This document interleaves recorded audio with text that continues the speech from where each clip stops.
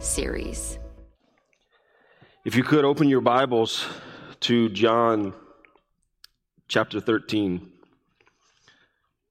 It's where our Lord has us this morning. Join with me as I read verses 1 through 17. Now before the feast of the Passover, when Jesus knew that his hour had come to depart out of this world to the Father, having loved his own who were in the world, he loved him to the end. During supper, when the devil had already put into the heart of Judas Iscariot, Simon's son, to betray him, Jesus, knowing that the Father had given all things into his hands, and that he had come from God and was going back to God, rose from supper. He laid aside his outer garments, and taking a towel, tied it around his waist. Then he poured water into a basin and began to wash the disciples' feet and to wipe them with the towel that was wrapped around him. He came to Simon Peter, who said to him, "Lord, do you wash my feet?" And Jesus answered him, "What I am doing you do not understand now, but afterward you will understand." Peter said to him, "You shall never wash my feet." And Jesus answered him, "If I do not wash you, you have no share with me." Simon Peter said to him, "Lord, not my feet only, but also my hands and my head." And Jesus said to him, "The one who has bathed does not need to wash except for his feet, but is completely clean. And you are clean, but not every one of you." For he knew who was to betray him, and that is why he said, "Not all of you are clean." When he had washed their feet and put on his outer garments and resumed his place, he said to them, "Do you understand what I have done to you? You call me teacher and Lord, and you are right, for so I am. If I then, your Lord and teacher, have washed your feet, you also ought to wash one another's feet. For I have given you an example that you also should do just as I have done to you. Truly, truly, I say to you, a servant is not greater than his master, nor is a messenger greater than the one who sent him. If you know these things, blessed are you if you do them." Father in heaven, we are thankful and for the time that we come to your word, and for the time that we open your word, and for the time that we know that your Spirit will be faithful to minister to us through your word. God, help me to speak with clarity. God, help me to speak with the precision of your word, because we know, God, that it's active, that it's living, that it's sharper than any two-edged sword. And God, for the hearer, Father, may they clearly understand your truths. God, may we learn how to apply it in our lives, and God, how to walk faithfully before you. But God, what I also know is true, that in a time like this, in a crowd of this size, there are those here that don't know you. And our prayer, Father, is that today, Father, you would save them. That as the gospel is preached, as the Spirit brings clarity, there will be repentance and belief of that great gospel. God, we thank you for this time. It's in Christ's name we pray. Amen. So we come to a very special place in the Gospel of John here this morning. Chapter 13, as I said, as we have already read. For many of you, you may have heard this is known as the upper room discourse. He's there in the upper room with his disciples. And as Pastor Tim showed us last week, as he closed out chapter 12, there really was this final appeal to those that were in the Judean area and countryside, and of course, by extension, you and I. But up until this point, Jesus' ministry has been public and broad, but there's also been something very unique in that public, broad ministry, is that primarily he's brought this message to those that were in rejection of him. For 12 chapters of John, we have seen the rejection of the people in light of the truth that Christ has been sharing. But there's a shift now, because what we're going to see is that the Lord's ministry which was public and broad, now becomes private and narrow. And what's also different, it's speaking to those that he loved deeply and those that loved him deeply. So now we see from chapters 13 to 17 specifically, those that have received Christ those that love our Lord. And those things are key for us to understand as we move through. Because apart from Judas, these men that are in this room with him are those that genuinely love Christ. And those that he has genuinely loved as well. Consider this, the cross is less than 24 hours away. Probably closer to about 14 hours away. We will see a little bit later that he says that his hour has come. His hour has come. And what's unique here as we start in chapter 13, and we'll be going through this through the rest of this year and probably into next as well, that John will take the next 7 chapters to only get to the burial. Consider that.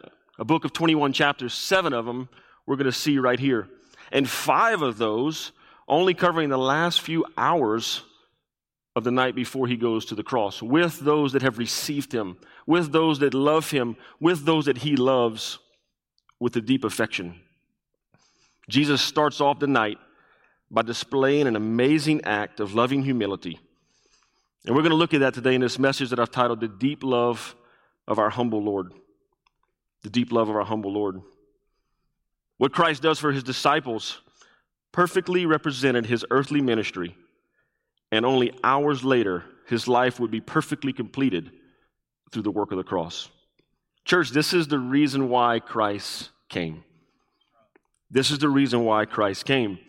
I'm reminded of Mark 10:45. It says, "For even the Son of Man came not to be served, but to serve, and to give his life as ransom for many." What we're going to see as we move through this entire section this morning, as by way of a main point, is that the deep love of Christ is given to us as an example through a simple, humble act of service. A deep love and a humble life. I really can only imagine what it would have been like for our Lord here in this moment, knowing what was ahead of him. Because, church, he knew. He knew what was coming.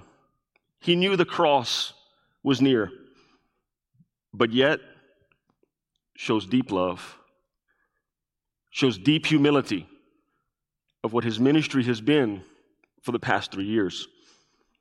Church, this is true love. This is a self-sacrificing love. This is a love that Scripture reveals. I'm not a big what would Jesus do person, because I think the Bible's clear on that. But I do wonder, with given a half a day to live, what would we do? And I'm not even here to say what's the right or wrong answer. But I know what Christ did with only hours left to live.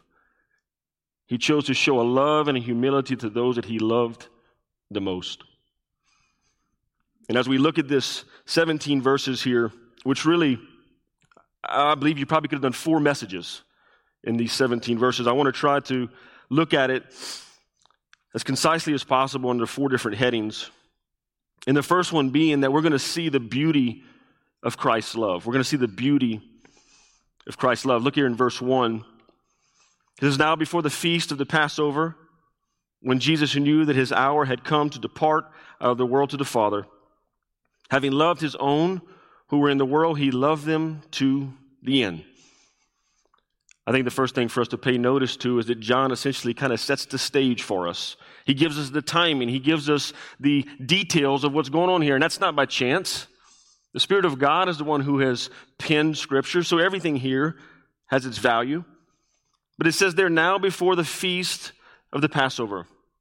And I believe really this first verse is really an introduction to the upper room discourse as a whole. Obviously, we'll see it a little more narrowly in these 17 verses, but really that sets the stage for what Christ meant to do with his disciples for the rest of the night, to the time in which he went to all of the mock trials. The Passover, as we know, is celebrated every year. It was a celebration of God releasing the Israelites from the bondage of Egypt. So this was a common thing for them to do. It was a required thing for them to do within the law. But this is a unique Passover than any one that's ever happened before. I like to call this one a pivotal Passover because there's a great pivot that takes place here. First of all, it's the final Passover that will be celebrated ultimately with regards to the law, because Jesus is the Passover lamb. There's no longer a need for the sacrifice of animals, because the sacrifice is about to shed his blood for all that are his. And Jesus knew that his time has come. Did you notice that there in the scripture? It says, when Jesus knew. When Jesus knew. Because what we have here is an initiation of the new covenant. We've got the law of Moses, the covenant of law, coming to an end. It's done its work. It's done its job. It's been perfectly fulfilled in the life of Christ. But yet we see the promise of law, the one given to Abraham way before, coming to a watershed moment of all history.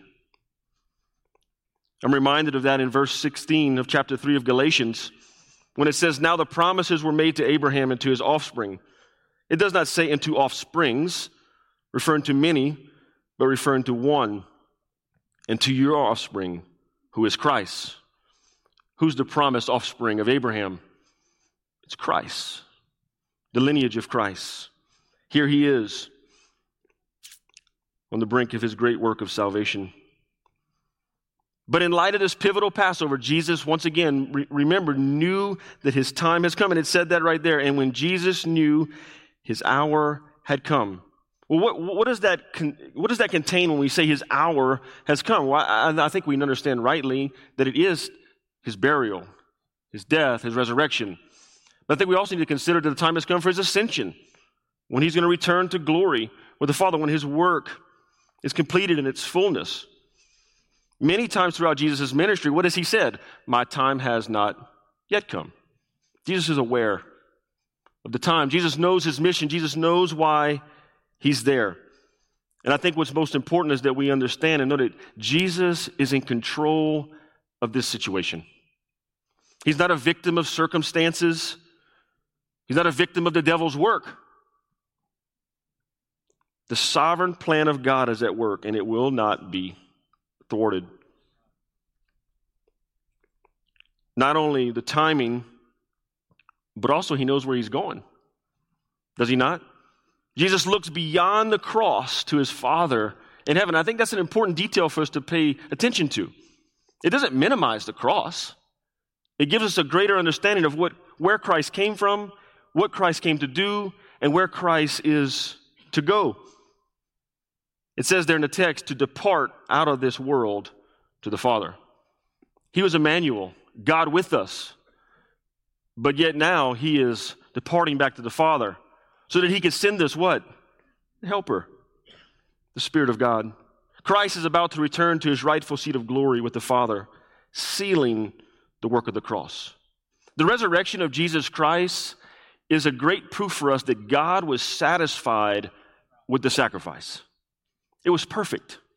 It lacked nothing. It did the work it was intended to do. Philippians 2, in the second half of the one that Pastor Jimmy read this morning in verses 6 through 11, shows us perfectly what Christ came for and how he came. He says, who, though he was in the form of God, did not count equality with God a thing to be grasped, but emptied himself by taking the form of a servant, being born in the likeness of men. And being found in human form, he humbled himself by becoming obedient to the point of death, even on the cross. Therefore, God has highly exalted him and bestowed on him the name that is above every name. So the name of Jesus every knee should bow, and in heaven and earth and under the earth, and every tongue confess that Jesus Christ is Lord, to the glory of the Father. Christ's death's not the end, church. Death for you and I is not the end. Whether you know Christ or not, it's not the end. It's the beginning of an eternity. He left his place of high exaltation, humbled himself in the likeness of man, to be further restored to his Father here after the cross. You know, I really pray that we long for a day to be glorified with Christ, just as Christ is here. When I consider the glory and what it means to be with Christ, to be with our Father, and to consider what it's going to be like to be without the presence of sin, our mind can't understand. What a glorious day, though. And Christ is looking forward to that. Galatians 1:4 says, who gave himself for our sins to deliver us from the present evil age, according to the will of God, our Father. With Christ fixed on his Father, his greatest act of love is still in his sights. And I believe we need to live that way as well. We know for those of us that are in Christ, there's a day that we will be in glory with God. But what are we to do while we're here, church? We have a mission to walk out in Christ knew his mission perfectly. The last part of that verse says, having loved his own who were in the world, he loved them to the end. Here's a message in itself. But there's two things here that are really profound, that reveal really our Lord's love for his church. It says quite simply right there in the first part, it says, having loved his own who were in the world. Narrowly, his disciples. Broadly in future, you and I here today. He loved his own. John 10:29, my Father who has given to me is greater than all, and no one is able to snatch him out of the Father's hand. If you're in Christ today, you're Christ's own. What an unbelievable blessing. What an unbelievable promise to be called Christ's own. But it doesn't stop there, because he says he loved them to the end. He loved them to the end. And we need to pay attention to that word "in" there, because I think we understand generally what the "end" means. But really here in the original language, it means to perfection. It means the completeness, in the fullness of it, the termination of it. There is no more. Christ loved to the end. Not only did he love his own, but he loved to the end. It was lacking nothing. But as we move out of verse 1 here, we begin to see what this, I would say in some ways, seems to kind of disrupt the flow of the text. Now, there is no disruption. Obviously, it's all by God's intention. And really, I think it's a continual confirmation of this introduction to the whole upper room discourse. Because we see this stark contrast between Christ's love and Satan's hatred. And really what he does is that he illuminates the love of Christ. Because secondly, the second heading is that we see the backdrop of Satan's hatred. We saw the beauty of Christ's love in verse 1, but as we move to verse 2, we now see the backdrop of Satan's hatred. You understand contrast. Anytime that we need to show contrast, what do? We pick something that's completely opposite of it. It brings greater magnification to the thing that we're hoping to magnify. John, all throughout his gospel, uses the back and forth of light versus darkness. And we understand it with great clarity. But here we see another great contrast. Look at it here in verse 2. During supper, when the devil had already put it into the heart of Judas Iscariot, Simon's son, to betray him. The scene is set during supper. Many theologians believe that at this point, Judas has already been paid off. John doesn't give us these details here. But consider that as we move through this text. Because this is a pretty critical detail for us to understand. Because what's going on here is Judas is sharing a meal with his enemy, with the one that he's going to betray. Which in that time, and I can make an argument for us even in this day, is an ultimate act of treachery. I mean, think about that. Your enemy sharing a meal with you as a friend. Mark's account of the Passover meal actually brings this out. He really illustrates it in his reference to Psalm 41, verse 9. And what Psalm 41, verse 9 is it comes from 2 Samuel 16. It's a story of Ahithophel, who was David's counselor. And what we see he does is he does, in fact, share a meal with David, but yet we know that he goes against him with his son, Absalom. And that's your homework for the week. Go read 2 Samuel 16. But in Psalm 41, as David recounts, he says, even my close friend in whom I trusted, who ate my bread, has lifted his heel against me. So not only would Judas share a meal with him, but moments later, he's going to get his feet washed by him. Consider the backdrop. Consider the hatred that comes from sinfulness, from Satan, in light of the beauty of Christ. Because the remainder of this verse here really just continues to bring this up and show us the realities. It says, when the devil had already put it into the heart of Judas Iscariot, Simon's son, to betray him. Now, when we read this verse, it's easy for us to think that Judas had no control of this event. Essentially, in some ways, maybe we would want to say that the devil made him do it. I'm here to kind of debunk that for you, because I believe Scripture is clear in this area. And I think we need to understand rightly so that we can apply this rightly in our lives. Rightly when we consider those around us and what goes on around us. Judas is fully responsible for his actions. What we see here is that Judas's desires line up with Satan's desires. They hate Christ and they want him dead. And we need to understand that with clarity. Judas is fully responsible. We see later in verse 27, it says that Satan entered him, right? And that's a message for another time. But what we need to understand rightly right now, and what we need to see clearly, is that sin is the issue. The inherent sinfulness of man is what brings separation from God and a hatred of Christ. The devil doesn't make you sin.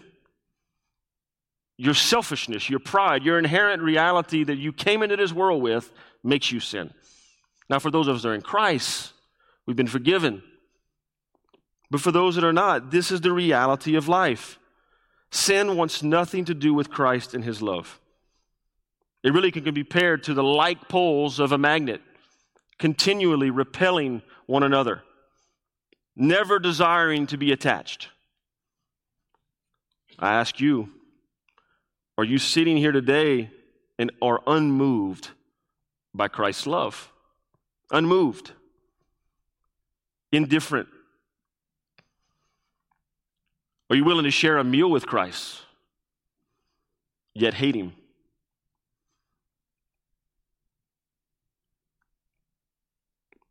If you're not a Christian here today, have you considered that you're no different than Judas? That is the inherent reality of those that are against God. They hate Christ. But I do have good news. You can repent and believe in the gospel of our Lord Jesus Christ, and that is no longer said of you. When you understand the highness and the holiness of God, when you understand the depravity and the wretchedness of man, and say, you know what? There's a problem here. The solution is Christ. Believe on the Lord Jesus Christ for your salvation.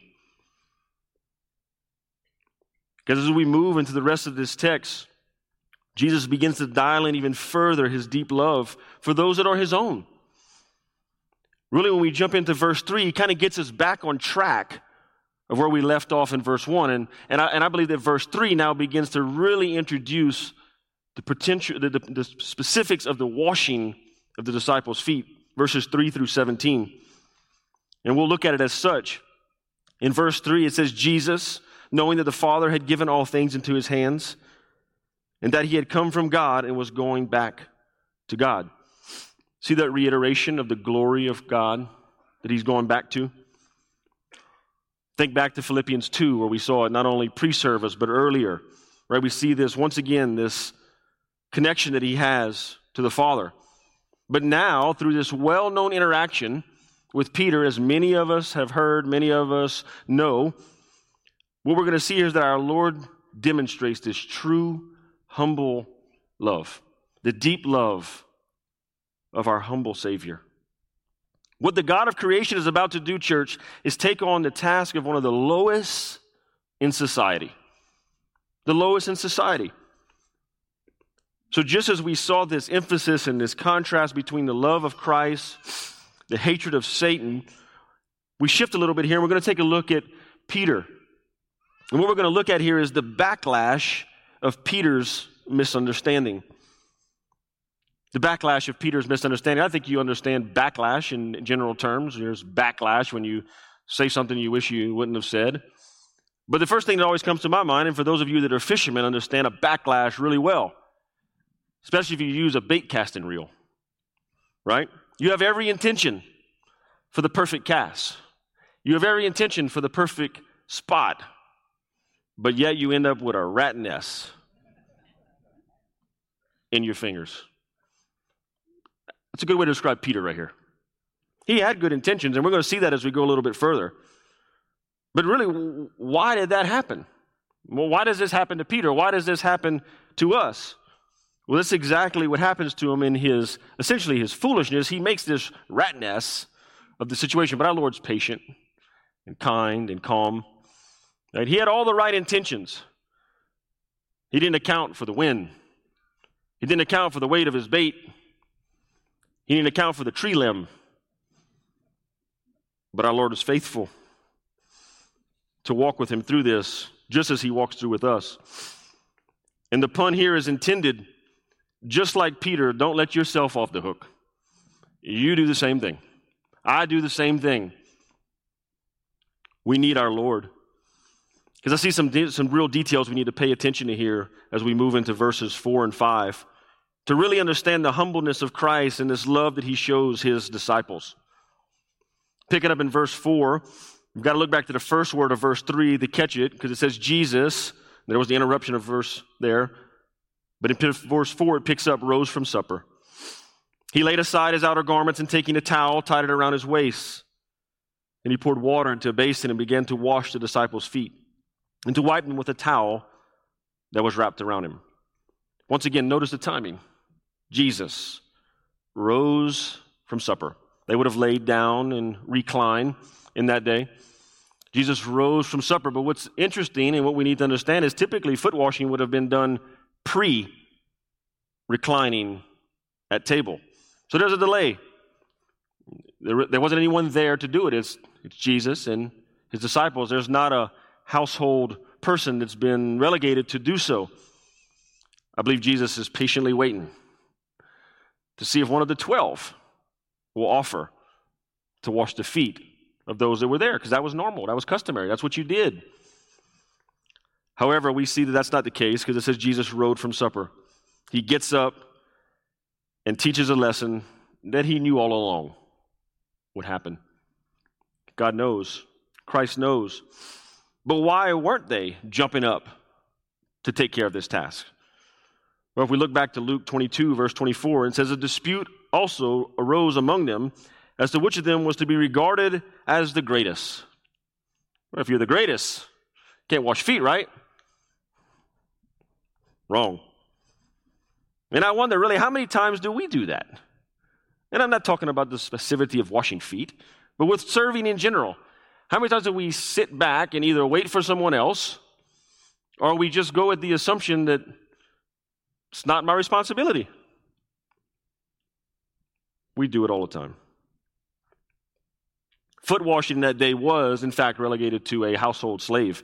And in most cases, couldn't even be a Jewish one. It had to be of Gentile descent. Now, there were other exceptions for that rule, depending on how the household was set up.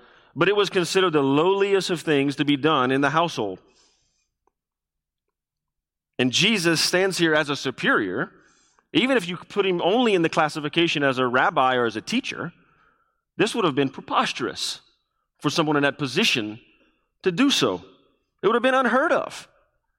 And I can really just imagine, and if you can imagine with me what the disciples were thinking as Jesus rises from supper and begins to assume this position to take on the lowliest of acts in the society. I bet he's got their attention. I bet their argument on who's the greatest is coming to a halt. And we're not talking about as nasty as you and I's feet are. These guys had feet on next level nasty. Open-toe shoes, dirt roads, and animal transportation, may I say no more. Nastiness, right? But it was necessary in this day. This was a necessary thing to maintain cleanliness in the home. It was a fact and a part of what they ultimately did. But these next three interactions between Jesus and Peter really teach us so many things. Not only about Peter, but about our Lord and about us and how we walk out this great faith. Look at it right here with me in verse 6. It says, and he came to Simon Peter, who said to him, Lord, do you wash my feet? And Jesus answered him, what I am doing you do not understand now, but afterward you will understand.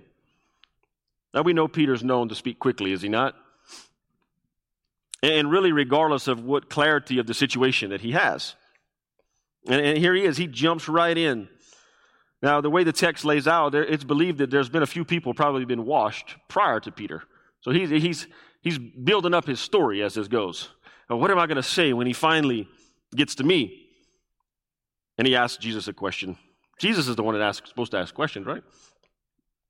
But Peter was devoted, and he loved his Lord despite not understanding everything. We can't lose sight of that here. Peter loved Christ. He was devoted to Christ. Actually, right here in the original language, when he says Lord, it's in the emphatic. He's like, Lord, do you wash my feet? There's this element of he's slightly appalled at the idea that his Lord would wash his feet. He's got great intentions. But look what Jesus simply responds. He says, what I am doing, you do not understand now, but afterward, you will understand. And when's afterward? It's after the resurrection. It's after the Spirit of God indwells the life and heart of Peter. And did he not get it? Peter got it. Peter was not the same man after being touched by our Lord. Peter can't understand it really at this point. And it's not because Christ hasn't been clear. He just lacks understanding. And the same thing is true for you and I. Many things are clear, but that doesn't mean we understand. God's word is clear, but do you understand every nuance of it? No. Our Lord's faithful to walk with us. He's faithful. He's loving to deal with Peter here. Because what Jesus is doing is he's really teaching something beyond humble service. He is teaching that. But it's something more to it, even further so. What he's trying to show Peter is that God's ways are higher than your ways, Peter. We don't always understand. Isaiah 55:9. For as the heavens are higher than the earth, so are my ways higher than your ways, and my thoughts than your thoughts. I love the comparison. Heavens, earth, God, man. Isn't that what brings us to salvation? Understanding and seeing the great gap that exists. But God, rich in mercy. Our lack of understanding reveals our faith and trust in the Lord. Faith precedes knowledge. Faith precedes knowledge. And I ask you, as you evaluate your life, as you consider these things, even maybe in this moment, does your faith precede knowledge? Or does knowledge precede faith? Where does salvation even start? Faith. But Peter doesn't get it, nor does he stop. Because if we look in verse 8, Peter said to him, you shall never wash my feet. Wow. Once again, in the emphatic. And not only in the emphatic here, but with a double negative. He means business here. You shall never wash my feet. Now, we need to think about something, though. I think it's important. Because it seems as though Peter's responding out of devotion. Would you agree with me that? And I think he is. But really, what it reveals is a couple things. One, it's beginning to reveal a dependence that he has on himself, apart from what Christ has commanded him. He's saying that his way in this moment is better than the Lord's way. Who are we slaves of, church? We're slaves of Christ. And over anything, even Peter's best intentions, God requires obedience. God requires obedience. When is it ever okay for us to tell the Lord he can't do something? Really, consider that. But do we do that in our own lives? We do. The question is, are we quick to repent? Are we quick to walk faithfully in the chastisement of our Lord?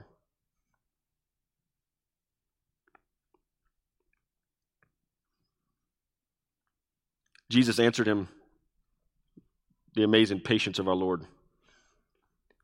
If I do not wash you, you have no share with me. I think our Lord does two things here in this response. Clearly, this idea of washing, he clarifies that why did Christ come in his first advent? To be a ransom for many, to serve. He'll come back as a reigning king, but this time, a humble, loving Lord. But secondly, if we're not cleansed from our sin, not only at salvation, we have no part. And that word part there means an inheritance. It's unearned. If I do not wash you, you have no share with me. 1 John 1, 7 through 9. And I can imagine John, as he pens this epistle later in life, being here as an eyewitness and seeing this. But if we walk in the light, as he is in the light, we have fellowship with one another, and the blood of Jesus, his Son, cleanses us from all sin. If we say we have no sin, we deceive ourselves, and the truth is not in us. If we confess our sins, he is faithful and just to forgive us our sins and to cleanse us from all unrighteousness. May we never deceive ourselves. May we understand rightly sin. May we repent quickly. I love the remainder of this dialogue with Jesus and Peter because, Peter's kind of created this mess, this backlash, and now he's in this untangling process. So Simon Peter responds, and he says, Lord, not my feet only, but also my hands and my head. We love Peter, don't we? True to form, Peter does an about face, and he's running in the other direction. And I think this, and as I prepared this message, I looked at this, there's really just a special love for Peter that we see here for our Lord. He still doesn't understand. And we know this is true, but church, he wants all of Christ.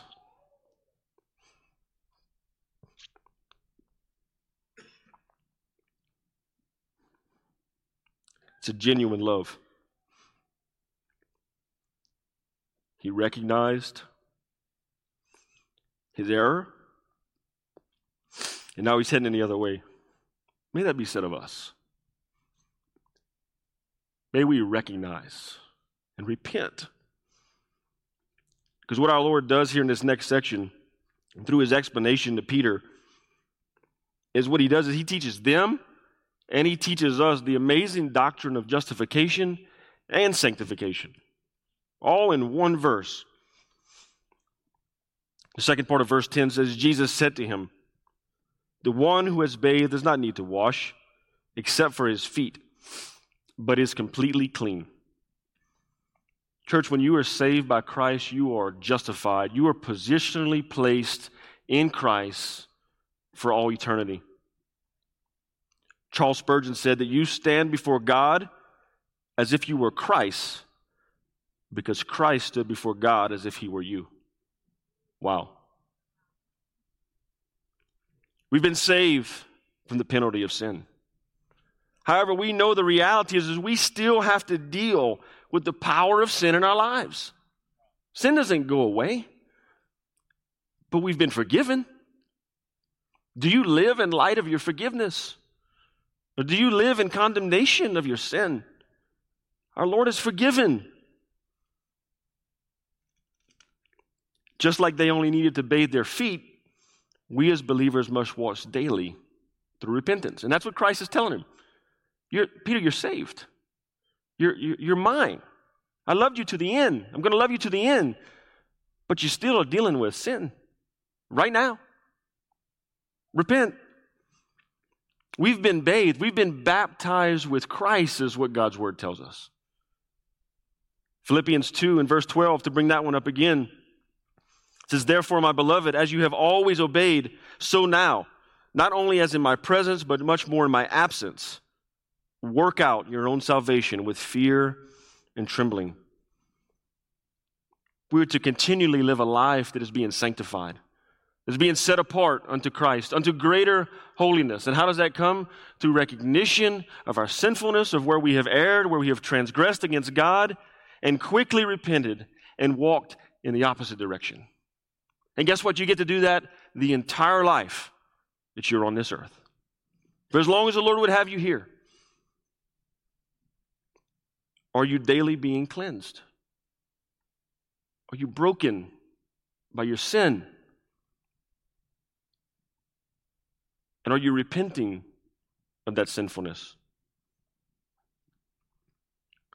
Jesus follows up in the second part of verse 10 into verse 11. And he says, and you are clean. Once again, reaffirming to Peter, but not every one of you. For he knew who was to betray him, and that is why he said, not all of you are clean. Jesus gives Peter an assurance of his salvation. We can have assurance of our salvation. But he also states this reality of Judas. Now, it is important for us to know right here, this is all happening, right? John's penning this after this has taken place. As they sit there in this upper room, apart from John, a little later on in the meal, no one else knew what Judas had gone on. And he's kind of speaking in this bit cryptic language, but yet he shows the great love that he has for his own. Loved them to the end. Christ knew at this point. And as I think about Judas, I can't help but think even more in the context of you and I here today. Because the same is true for some of you here today. And my encouragement is don't presume upon the Lord's patience. Don't assume you have tomorrow. Don't assume you have the next couple hours. Repent and believe in the gospel of our Lord Jesus Christ. Repent.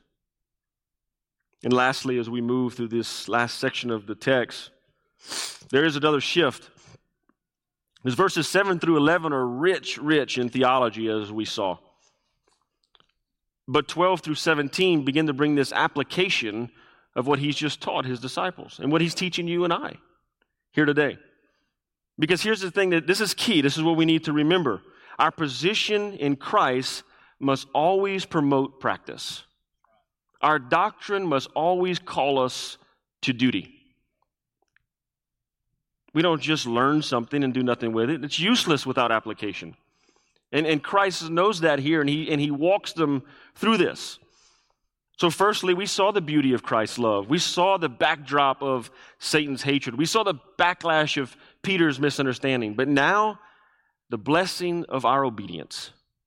The blessing of our obedience. And in this last section, what we really get is this monologue from Christ. Pouring out his heart for those that he loved. Pouring out his heart for those that he would love perfectly to the end. Christ, as he pours the concrete of truth into the mold that he has just made through his actions. Look at it in verse 12. And when he had washed their feet and put on his outer garments and resumed his place, he said to them, do you not understand what I have done to you? You call me teacher and Lord, and you're right, for so I am. If I then, your Lord and teacher, have washed your feet, you also ought to wash one another's feet. Notice once again, Jesus resumes his place back at table. And he begins his debriefing of what he's just done for his disciples. And he asks them this question that really we can understand as a command. Do you understand what I have done to you? Said another way, understand what I have done to you. It was clear, and he's going to help them understand. If you're a believer here today, do you understand what the Lord has done for you? Have you thought upon that in the recent days? Have you felt the weight of the cross and the sacrifice by which our Lord walked? We need to understand it well. Because what Jesus does here in his next two verses is he solidifies the way in which his disciples are to walk going forward and the way in which you and I are to walk in our faith. Verse 13, he says, you call me teacher and Lord, and you are right, for so I am. He affirms their beliefs. He says, you got it. You understand it. That's right. But consider this, the disciples have now walked with Jesus as their teacher for almost 3 years. But if we look back in the text, what we see, it was almost 2 years into his ministry before they really began to understand some other things outside of just the fact that he was a good teacher. I'm reminded of Matthew 16, a beautiful verse in verses 15 and 16, or verses, should I say. This is Jesus once again talking with Peter, and he said to him, but who do you say that I am? And Simon Peter replied, you are the Christ, the Son of the living God. That's not just a teacher. That's Messiah. That's Lord. So as he affirms what they know rightly, he continues in verse 14, and he bringing here emphasis to his lordship.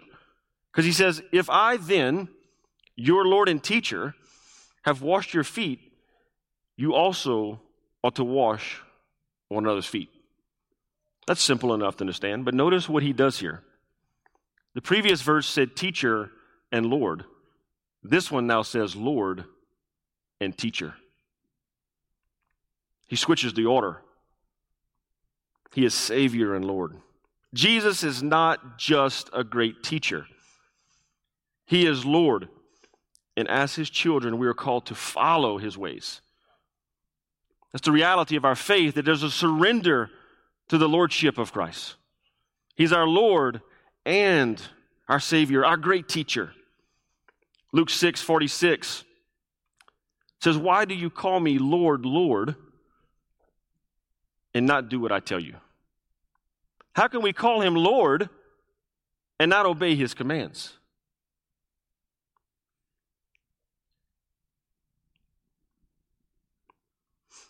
And to finalize this great truth, he points back to what he did to show him that.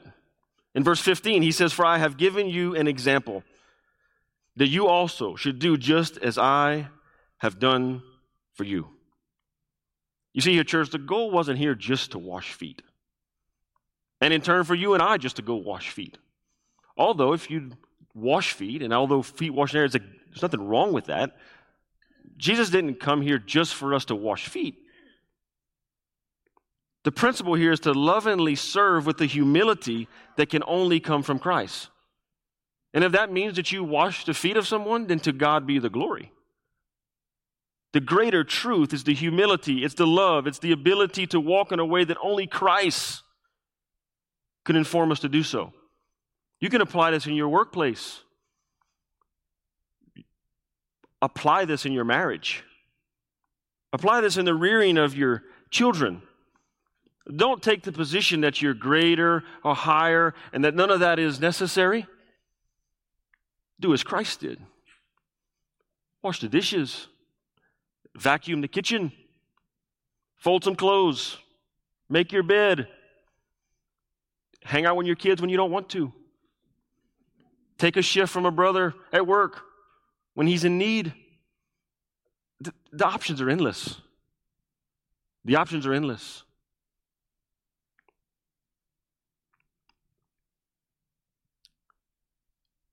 Verse 16, truly, truly, I say to you, a servant is not greater than his master, nor is a messenger greater than the one who sent him. Church, this is the antidote for pride. This is the antidote for pride. Be a servant. Said another way, how can I ask you to do something I'm not willing to do myself? And if I can do it, so can you. We've heard those before, haven't we? If we refuse to follow our Lord's example, church, let us understand that is the height of pride and sinfulness. May that never be said of us. And our Lord closes out this last verse here with just an amazingly short but yet so profound truth. In verse 17, if you know these things, blessed are you if you do them. How are we blessed? Obey our Lord's commands. What is the will of our Father? Obey his commands. Notice the promise. It's out of our obedience to Christ comes the blessings of Christ. You want to be blessed by Christ? Follow his ways. David understood this in a very profound way. He opens up the book of Psalm, verses 1 through 3. We did this just weeks ago. He says, "Blessed is the man who walks not in the counsel of the wicked, nor stands in the way of sinners, nor sits in the seat of scoffers. But his delight is in the law of the Lord, and on his law he meditates day and night. He's like a tree planted by the streams of water that yields its fruit in its season, and its leaf does not wither. In all that he does, he prospers." Church, do you understand what he says there? Do you understand the stark contrast to living a life of holiness and to not? I think you do. I know you do. I see your life.